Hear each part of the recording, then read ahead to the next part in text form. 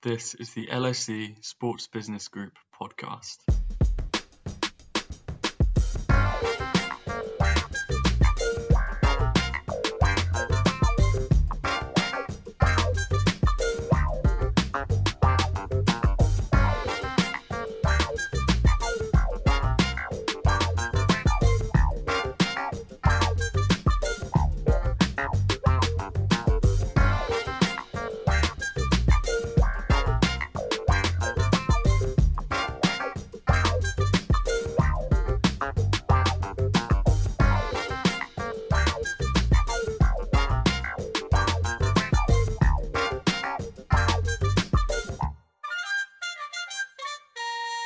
Hello and welcome to the LSE Sports Business Group podcast.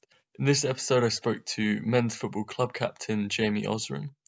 We spoke about a number of things, from how it felt to be back at the sports ground in Berrylands to how he is personally managing to keep the club united and content despite many of its new members having not actually met each other. We had this conversation about a month ago, prior to the national lockdown, so the events that we discuss were indeed within government guidelines. Before we continue with the podcast, I thought I'd mention that both Jamie and I are taking part in Movember this year, as we have done for the past couple of seasons. If you aren't aware, Movember is a month dedicated to men's mental health, in which those who choose to grow or attempt to grow mustaches as a sort of signal to those around. It's a wonderful charity, one that I know Jamie and I feel very close to, and if you would like to donate, do visit the Movember UK website and search for the LSE Men's FC. Moving on.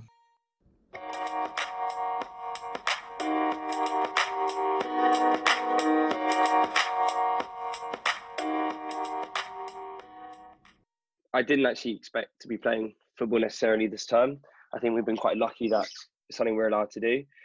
And it feels so good to get back to Berrylands to play. And look, the new freshers are great. Some really good players this year. So yeah, I think I'm sure you feel the same way about that. It does feel like something of a loophole being around so many people. Yeah, it is strange how you can't really go to the pub with 7 of you, but you're allowed to go out and play.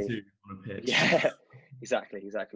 But it's brilliant because I think most of us have been had 3 or so months of proper lockdown, and then for the past 6 months haven't been doing as much sport as we'd like. So to get back on the pitch and to have that fresh air and to play and get the exercise is brilliant for both your physical and mental well-being. So I think we're all really happy with how it's going, even if the results aren't what we wanted. So yeah. No, that's the next thing to address, I guess. As for being club captain, how are you finding the new conditions? How are you sort of responding to the various sort of restrictions and barriers? Yeah. So obviously the role is slightly different to what it's been in the past, probably. Something I've really enjoyed doing, and I'm really happy that I've got the position. But obviously, it's been pretty challenging, and a lot of work went in the summer to make it all happen.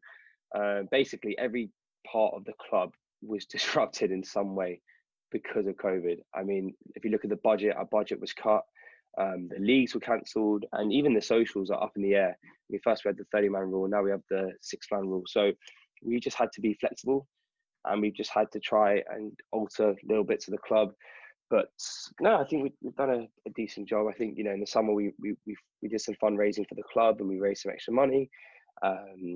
In terms of the fixtures, we've actually had to create our own friendly leagues with different unis like Imperial and Queen Mary's and whatnot. So it's been tough, but I've got a really good committee, and we're all committee members because we love the club. And I think for us, it's actually been a pleasure to lead it and to try and provide football for a lot of people. So yeah, it's been pretty good, but very challenging.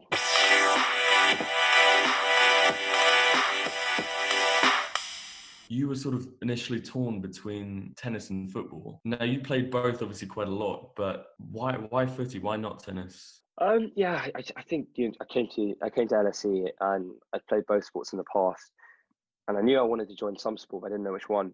I went to both of the trials. I met the members from each team and each sport, and it was pretty close. Like I didn't know what I was thinking about, and for me, like tennis was probably the sport I took a bit more seriously. But for me, it was quite a time-consuming sport. It was probably getting worse. I was a bit on the decline in terms of tennis, and I thought football was a bit less stressful for me and a bit more. Yeah. No, I was getting pretty bad at tennis, Right. and with football it was a bit more relaxed, and I knew I could just basically join a team, and it was basically like a last minute decision. I had to just decide between the two, and I Right. went with football for a number of different reasons. And I mean, what happened was that I messaged the social sec. This was about 2 weeks into uni. I messaged the social sec of football at the time, who was called Nick Davies, and I said to him, "Look, I've decided I'd love to join the football club. Which team should I join?" And he literally just put my name in the committee group chat and said, "Which team needs this player? He plays centre back. He's half decent. Who wants him?" And it was just a lottery. And the threes Yeah. the threes ended up saying, "If you want, you can trial for us." That the rest is history. Got I you on a think. free transfer. Uh, An unknown Finchley boy. I'm no Finchley boy playing for the threes. No, I got very lucky because I think the threes was a good fit for me, Yeah. and it could have been any team. I could have joined the sixes and played with you. Who knows? Yeah, I mean, you wish, man. Nah. Yeah, we all do. We all do. But No, you don't want me. You don't want me. interestingly, that we did come up against each other on the pitch once or twice. I think I was on the sidelines for the first game, but I was watching with a pen in hand, and certainly I was impressed with your performance. So much so that you actually were my man of the match in a very brief Beaver report. I'm very lucky. The You one can game you talk about decided what to that meant to report. you and all that. Well, if you type in Jamie Osrin on Google, the only thing you'll find is a little Beaver report written by Seth Rice. I think it was my first year, threes versus sixes. I think we won 3-0, if I'm not mistaken. And Yeah, I think you were you're pretty. not. You flattered me quite a lot. I mean, I think I've said this in the past. What I always do is I always downplay myself. So if I'm doing an email to the club or a Facebook post, I always sign it off as like the threes linesman or the threes fourth choice centre back, or just basically, and always just have this like continuing story about how bad I am at what I do. So then when I actually play and I make one decent header and put in a half When you decent make a performance, everyone's pass. like, "Oh my god, you can play, you can play Yeah. football." But I yeah. So you're pretty generous for me there, and I'm very Well, lucky. it's fully deserved. Thank you for It was. I think the next game, the first 10 minutes were really shaky, that. and we were sort of barking at you on the sidelines. He doesn't want it. He doesn't want it. Exactly, Yeah. and then you settled in so well, and just I didn't make a peep for the rest of the game. But it was super impressive. It seems like you really slot alongside some some very good players in that team. You've been an Arsenal fan your whole life, and am I right in saying you have a season ticket, or at least had one? Yeah, no, I've been going for a long time. I've been going, I think, since 2005, which is the last year at the old Wow. stadium. And I go with my brother and my dad every week. And yeah, it's that's a big part of my childhood, going to those games. So it's a big shame not being able to go. And it's weird. I think we're almost getting used to not watching the games. When we go again for the first time, it's going to be strange. For sure. No, I mean, it's certainly weird even sort of watching it from the couch, and actually being able to hear the players. Yeah, It's a completely shout at each different other and stuff. experience. But yeah, thankfully, my friend has an Arsenal season ticket as well, and so I never went to Highbury, obviously, but I went to the Emirates a few times, and saw some real beauties. Some less fortunate ones as a Liverpool fan, a Yes, couple mate. of ones here and there. Emirates, Um, they say the best atmosphere in the country. They say, and no one do says they that. say that? No, no one says that. So, do you have a favorite game that you went to with your dad? It's a good question. I think, to be honest, I think there's two games that come to mind. One home, one away. I think the home one was one that all Arsenal fans will remember. It was against Barcelona, and we won 2-1 with Andre Arshavin getting the winner. That was pretty cool. And I think the other one was probably my best game I've ever been to. It was a weird one because we bought tickets for Arsenal versus Reading. Me, my brother, and my dad, like a Carling Cup game away at Reading, thinking this is just going to be one of those like, I don't know, nothing games. And we were 4-0 down in the first like 35 minutes. And I think a few people had basically left to go back to London at that stage. And we somehow clawed it back. And we ended up winning 7-5. And scenes, mate, it was big. Do you know, I've never been so. I've never I've never had those emotions in football. And it was against Reading. I think there's something different about being in the away section than being in the home section. There's that added like adrenaline to it as well. Yeah. Do you know, I remember watching that game at the time and just being amazed. You know, you see those games in Sunday League, those scores rather. You don't see it. Was it Theo Walcott got a couple?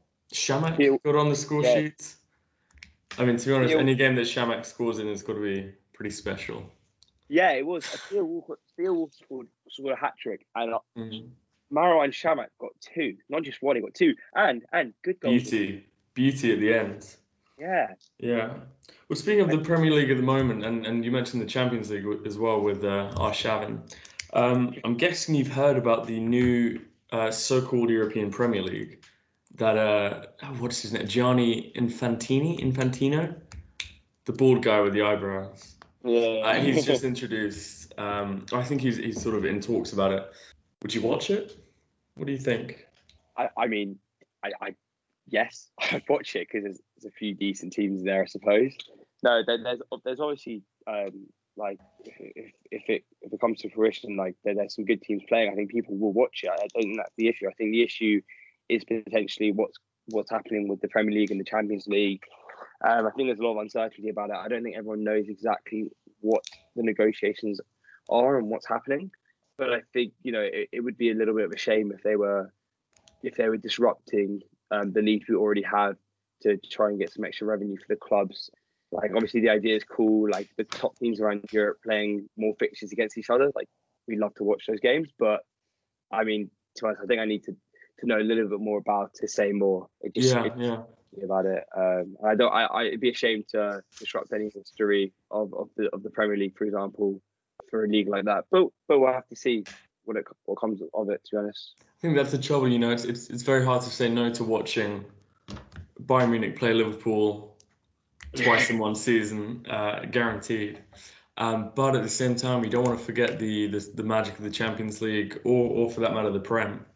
But I guess that, people are trying to figure out what's best for everyone. I think we've spoken a lot about how you're managing to keep the club sort of united in this time. Obviously, given that people are sort of only socialising within their individual teams, it becomes a little more difficult getting to know people like yourself, Matty Haynes, the social sec, Sam Taylor, the treasurer. How are you finding sort of keeping the club in that unified position? Yeah, it's really tough, to be fair. Usually we're 7 teams, but we're one club. And this season it's felt like we're 7 individual clubs, to be honest. The freshers who've joined, most of them don't know each other. I don't know a lot of the new people who've joined. So when we have those inter-LSE games, like the 2s versus the 3s, for example, I think they become really competitive, and I think the freshers think that we hate each other, and I think that's not the case. I think we're all one club, and we're all like a bit of a family, and it just doesn't seem that way at the moment. And we're trying our best to try to integrate the teams, but it's really tough. And with the guidelines, we have to follow them. That's the number one priority, to keep our members safe. We had a quite an interesting little group of 6 social planned where we're going to get people to meet each other across teams, and then the tier 2 stuff came in. So it's been frustrating, especially for our social sec, Matt Haynes, who's there's very little he can do. I just hope that eventually this year we can start to put the teams together and have a club, because that's what we all love. I mean, that's what it's about, isn't it? It's not about you're in this team, you're in that team. There's not that sort of anger or anything like. I mean, it comes out on the pitch in spurts. Yeah. But that's all part of it, and that's that stays on the pitch, and then you move on, and then you go out together. So I mean, that only just adds to your pressure. Yeah. It's we usually have a really good balance of people. Let's say, Seth, you're in the 6s. You bleed 6, cut you open, you bleed 6s. I can show you on camera if you. No. But at the same time, you probably say foremost you're a member of men's football. There's a great balance. And I think the club has managed to strike the balance really well. So we want to keep that going. And I think in their freshest heads, they can't imagine it going to a social with all 7 teams. They just can't imagine it right now. At the moment, a team will have to see who's up for the social, and then they probably have to split into groups of 6 and sit outside, and all these regulations we're having to keep to. So I hope for their sake and for everyone else's sake as well that things go back to normality as soon as possible. Yeah, absolutely. No, I think it's so important for them. I mean, I remember when I was a fresher, it was just knowing that you could speak to guys in other teams, knowing that you can meet them, and get lots of advice. I mean, things were quite different back then, anyway. I guess back in the 80s, but I think I've already made that joke on this actually. So as an Arsenal fan and as a threes player, it seems like you sort of relish that underdog status. Is that fair? Are you saying the threes are underdogs always? So I can't get a response. No. But what do you prefer? Like, so when you're going into a game, are you looking to, as a player, sort of take the game to the opposition? Are you sort of as I said, is it more of an underdog situation with you guys? I think to be honest, with the threes for us, if we're playing the ones or the twos, we always try to keep. I know this is saying something after the game the other day, but trying to keep defensively solid and hope to nick a few goals. Yeah. And we've done that well in the past. Like we played the twos twice last season, and we beat them both times, which is why the result the other day was so shocking. But we beat them twice last year, and the way we did that was staying defensively solid and then getting a few goals where we could. And then when we're playing teams at our level or below, we like to dominate. We like to have the ball, be the protagonists in the game. I'm not personally the best with the ball. I prefer a cagey game physically, but I think the team itself, we've got some good players technically, and we like to play around a bit.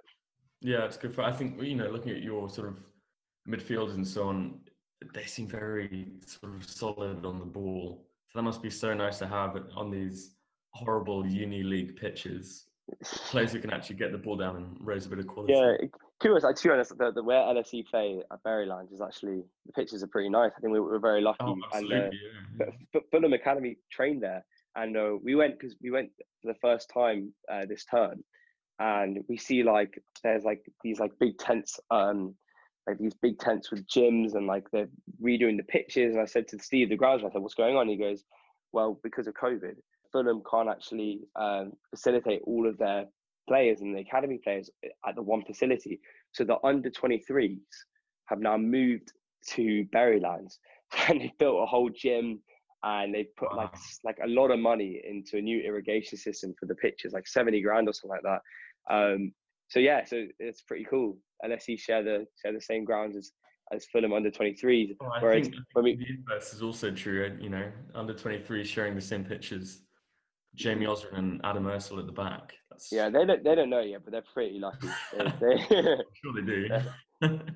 Apparently they want to play the threes, like I heard somewhere along the line. I think they can get in a very long line of people who want to play the threes after Wednesday. Yeah, we've been asked by the 4s, 5s, 6s, and 7s for a game. They all think we're rubbish, but no, we'll prove them wrong. We shouldn't let that game define us. And we played the ones. We played our first team the week before, and it was actually pretty close. It was a much better game. So I think we should focus on that one rather than us getting too down about the other result. But I was going to say, so we're lucky with our pitches, and then UCL, when we go play their lower teams, we play at Hackney Marshes, which is a famous Sunday league football venue, like hundreds of pitches, all in one field, and they're tough to play on. They're rubbish pitches, and I think we're lucky that we've got the pitches we've got. Yeah, no, definitely. It's just an absolute mud bath over there. I think because there are so many pitches, the sort of quality of the maintenance is spread very thinly over about 200. Yeah, whereas at least you have 7 very solid ones, and Steve does a great job. Yeah, they're really good grounds, to be fair. And at Hackney Marshes, it's going to be a scrappy game no matter what. I think we went with 10 men once. We only had 10 people who could play, and we played, I think, UCL Red Star 2, which is UCL's Eastern European division. They have 2 teams. Somehow they managed to get 2 teams together, and we played them, and it was just the scrappiest game I think I've ever played in. Very plucky outfit, anyway.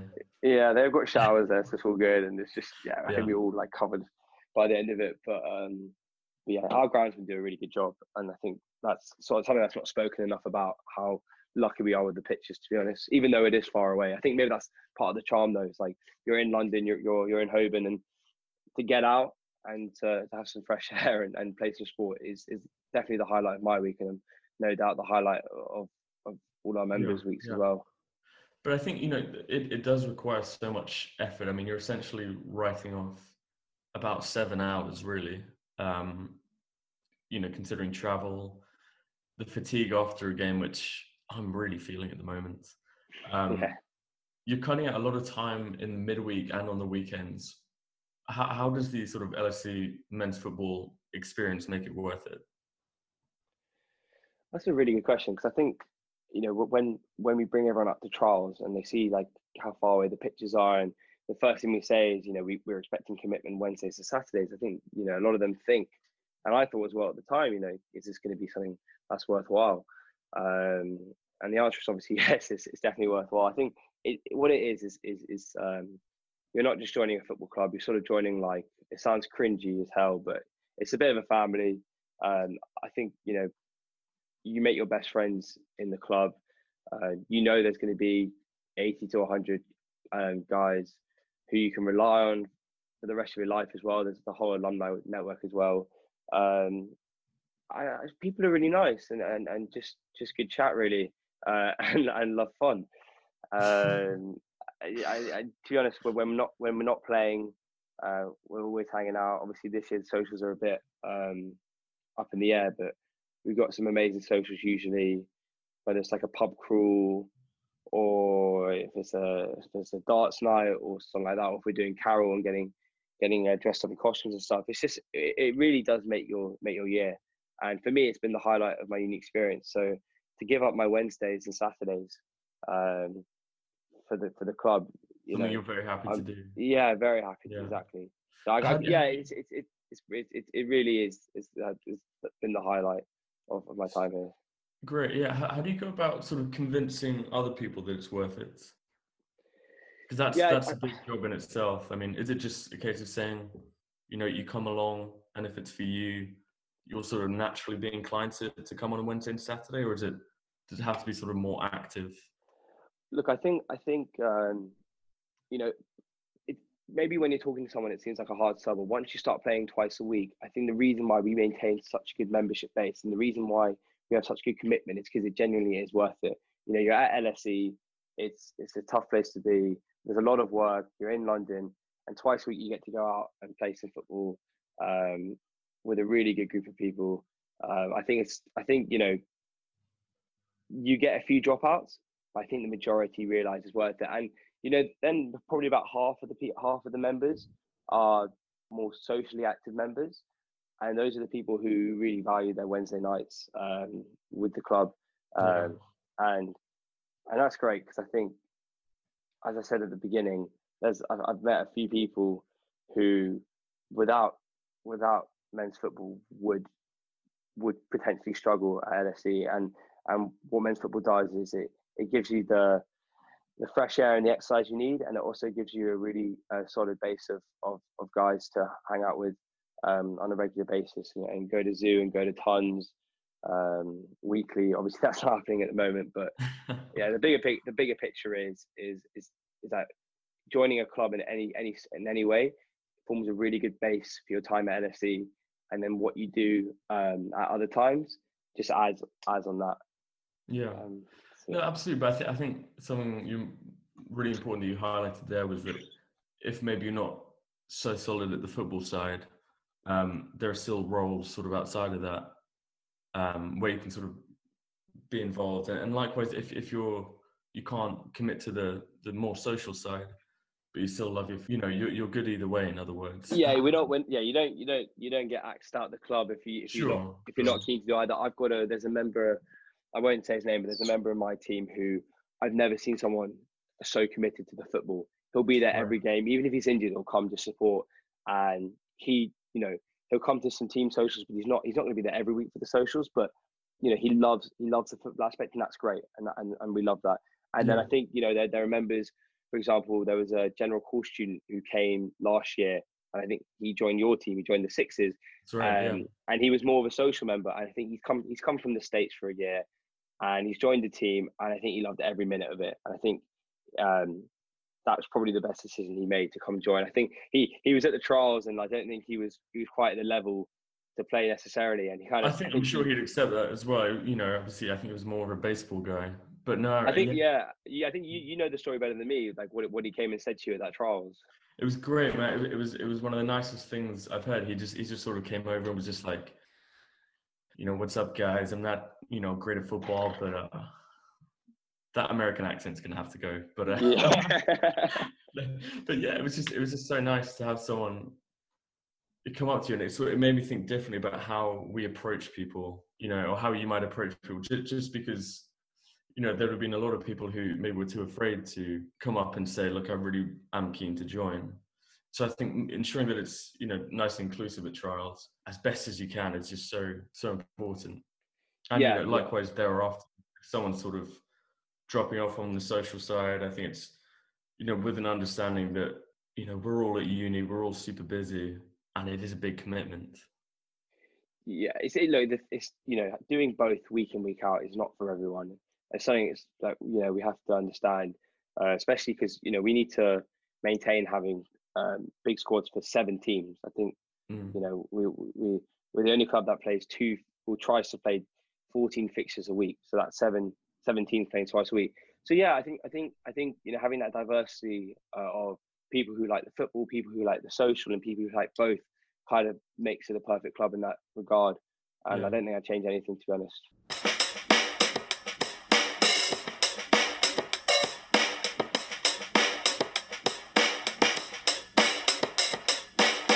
We spoke about your sort of, I wouldn't say hesitation, but, you know, your decision between tennis and football. Was there any such hesitation when you joined the Sports Business Group? Or was that a more clear-cut, I'm sold? Oh, I think that was a bit of a more clear-cut thing. The way it happened, the story is that... No one competing for you this time? no, exactly. No trial. The story is that it was in, I think, Christmas last year, and I got word that Rafe was starting up this the group. And as soon as I heard about it, I basically called Rafe up, and Rafe does my course, so I knew him quite well. And I said, look, this is something I want to be involved in. Let's have a chat about it. And as soon as we came back after exams, I think the day after the exams in January, he called me up, and we met up, and he told me what was happening, where he was at. He told me that he wanted me to come and be the secretary. And yeah, haven't looked back since. And it's been a really good project to be involved in, trying to start the society. So what drew you to it? I mean, why are you particularly interested in the world of sports business? I think, to be honest, there's a couple of things, and these initial interests have probably wanted me to contact Rafe and get involved in society. I think, firstly, a big interest of mine is I'm interested in how governments and sporting bodies in many growing economies are starting to focus on increasing like physical activity, either for physical or mental well-being, or even financial reasons, trying to get sport to come in to their countries. I think that's pretty cool, and it's something I read a lot about. I think another thing is, someone who's really into their football, I find the rise of the women's game incredibly exciting, and I'm looking forward to see that journey and see the impact that has on the game of football and society as a whole. And I think there's more to come from that. So those are a few trends that I'm interested in and looking at with a close eye. And yeah, I think everyone in the society has their own stuff that they're interested in. One committee member in their interview basically talked about how they're interested in what athletes do after they've retired. They go on to do for society and stuff like that. So that, you know, everyone's got their own niche.